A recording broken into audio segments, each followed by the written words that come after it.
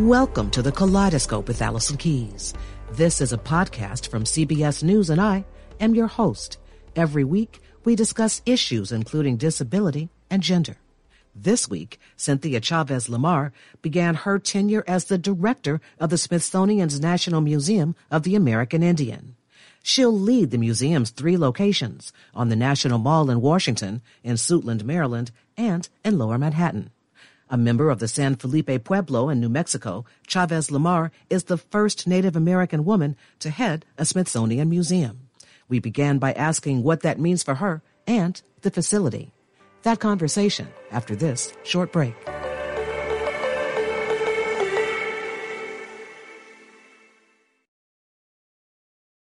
Temp check. What kind of summer are we having this year? A family road trip summer? A beach bum summer? Or a wake me up when the sun sets summer? With Instacart, choose your own adventure and skip the shopping side quests. Where available, you can get ice cream delivered to your hotel, sunscreen to the pool, or cold brew to your bed. Well, door, in as fast as 30 minutes. Wherever you find yourself this summer, you can get the goods. Download Instacart for free delivery on your first 3 orders. Offer valid for a limited time. Minimum $10 per order. Excludes restaurants. Additional terms and fees apply.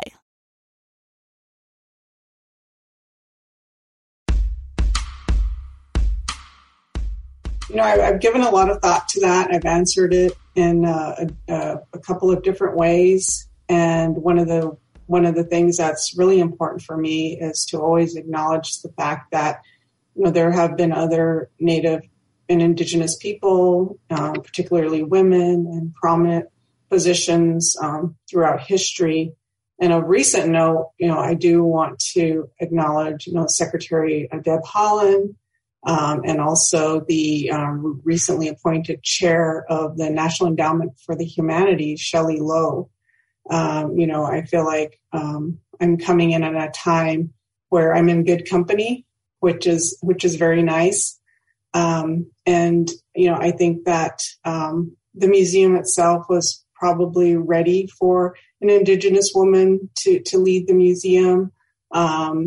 So, you know, of course, I've gotten a lot of welcoming support from a number of different people across the U.S. and even internationally, just expressing, you know, their support and to some extent their happiness that there is an Indigenous woman in this position. I wonder what you mean by the museum was probably ready for an Indigenous woman in this position. Well, the 2 prior directors were both a male, so. That's true. I moved to D.C. right after the museum opened. I'm curious about what is your vision for this evolving institution? Because I remember when it opened, there were a lot of people that were not pleased and were very critical about the museum and the collections there. Yeah, and that time, the early 2000s, I was actually at the museum and I worked on one of the inaugural exhibitions. So, you know, my experience being a curator at the time was very fulfilling, very exciting, and I was you know, extremely happy with what the museum had accomplished. And the reason for that was you know, we as curators had collaborated with 24 Indigenous communities from across the Western Hemisphere. And, you know, at that time in the early 2000s, that was pretty unheard of for a museum to do that kind of collaboration at that scale. You know, since that time, I've been terribly invested in collaboration and partnership with Indigenous peoples and communities, and I've carried that through my work practice since I left NMAI in the 2000s. You know, that's continued to be part of the heart of the museum. And leaving in the early 2000s and coming back in 2014, you know, I did notice a difference in terms of what the museum was focusing on. I guess one of the things I was thinking early in the museum, and I haven't been there since COVID, I remember people going through and going, there wasn't a story, right, for them to follow, mm-hmm. the way the African American Museum does it, the way Air and Space does it. I wonder if you think that it is easier for visitors coming in now to go, okay, we're going to start at point A and follow this path over to here, or start at point B and follow this path over to here? You know what I mean? I don't think so. I mean, I don't think that the museum was ever arranged in a way to be linear in terms of a path of history to follow. When you look at the museum and its focus, we're tasked with, working with and representing Indigenous peoples of the Western Hemisphere. So those histories are incredibly diverse. And so to sort of, figure out a linear path of history for visitors to follow, I think is always going to be a challenge. But I think that was something that was probably in the early 2000s in particular, I think difficult for visitors sort of to wrap their minds around. And I think also considering the museum's name, I think we have experienced that confusion for some people because we're the National Museum of the American Indian. Right. So there's always this sense that we focus on, Indigenous peoples of the United States. When in fact, no, we focus on Indigenous peoples of the Western Hemisphere.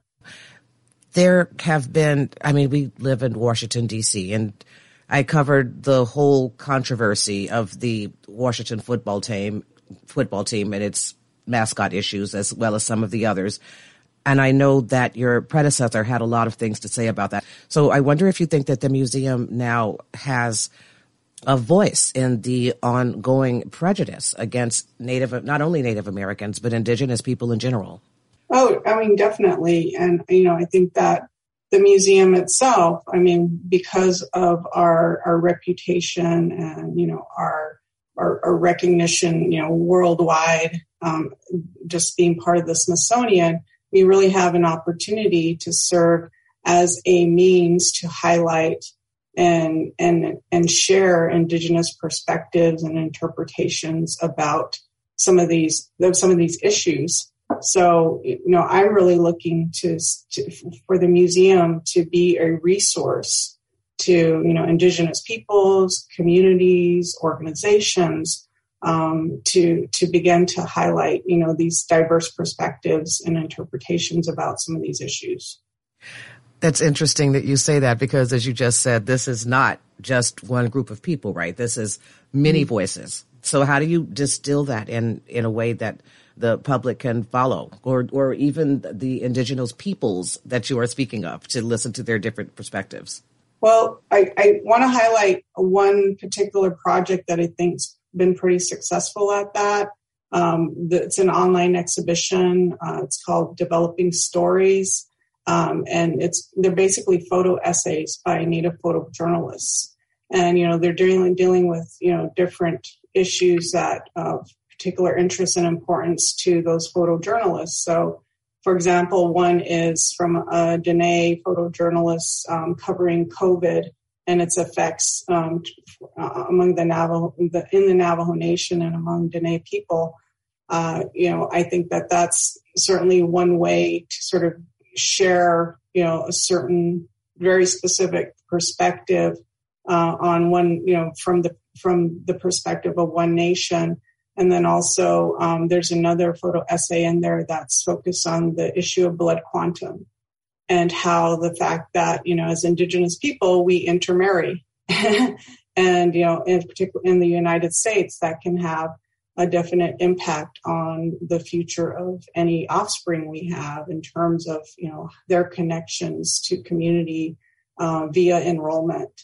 So, I think that I wouldn't want the museum to see it as be the point to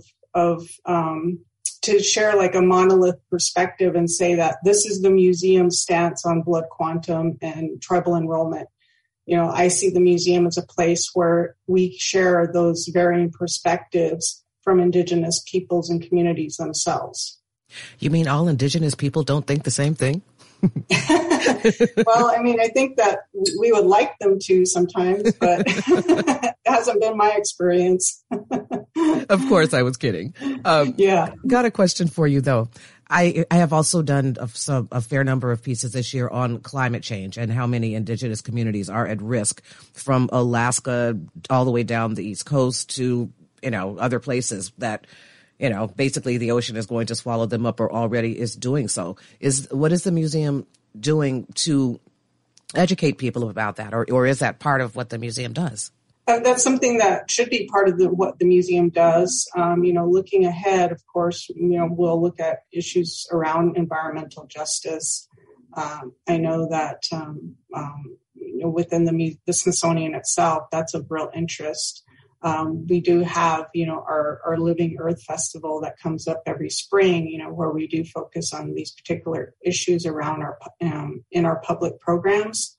But I know that, among and with our curators, there is interest in looking at, climate change and environmental sustainability, focusing on particular indigenous communities. I know there's been some discussion in the museum community from the Smithsonian and beyond about the role of museums as people are reimagining history and looking back on our history, everything from the removal of monuments and statues to, basically rewriting actual lies that were told. Do you think that your museum has an activist role in helping people understand the history of indigenous people, or are you more of, here's what's happening with these various people and here's what you should know about them? You know what I mean? Of course, any museum is a place where you can find information that can help inform your points of views or your perspectives on different things. And I do feel that, given the fact that there is a diversity of opinion, interpretations, and perspectives among Indigenous people, that it's really hard for the museum to come out strong on any particular issue. Because, just based on my own experience and my own family, there's things that we disagree on. And, I want the museum to be seen as a place that is inclusive of, and realistic about the fact that Indigenous people don't all think the same, and that we have very specific opinions and perspectives based on our lived experiences and based on our family beliefs and cultural beliefs and etc. That's Cynthia Chavez Lamar, the new director of the Smithsonian's National Museum of the American Indian. Thanks so much for joining us. Also, thanks to Ashley Armstrong for her production assistance. Like what you hear? Come on back for more and listen up. There will be new episodes of Kaleidoscope with Allison Keyes every Friday. Follow the show on Apple Podcast or wherever you get your podcast and leave a rating or review. Thanks for listening. I'm Allison Keyes, CBS News.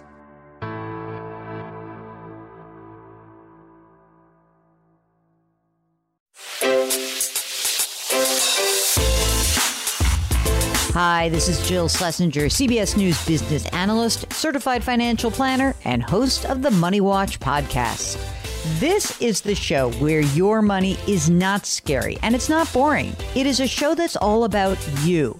It's your questions that make it possible for me to provide unconventional and entertaining insights on your money and maybe more importantly, on your life. I'm going to be your financial coach, someone who brings common sense and an insider's perspective on how to manage your money and your emotions. And I promise we are going to have a little bit of fun along the way. Have a question from retirement to career changes to college funding? Just send us an email at askjill@jillonmoney.com. Follow Money Watch wherever you get your podcasts. You can listen ad-free on the Amazon Music or Wondery app.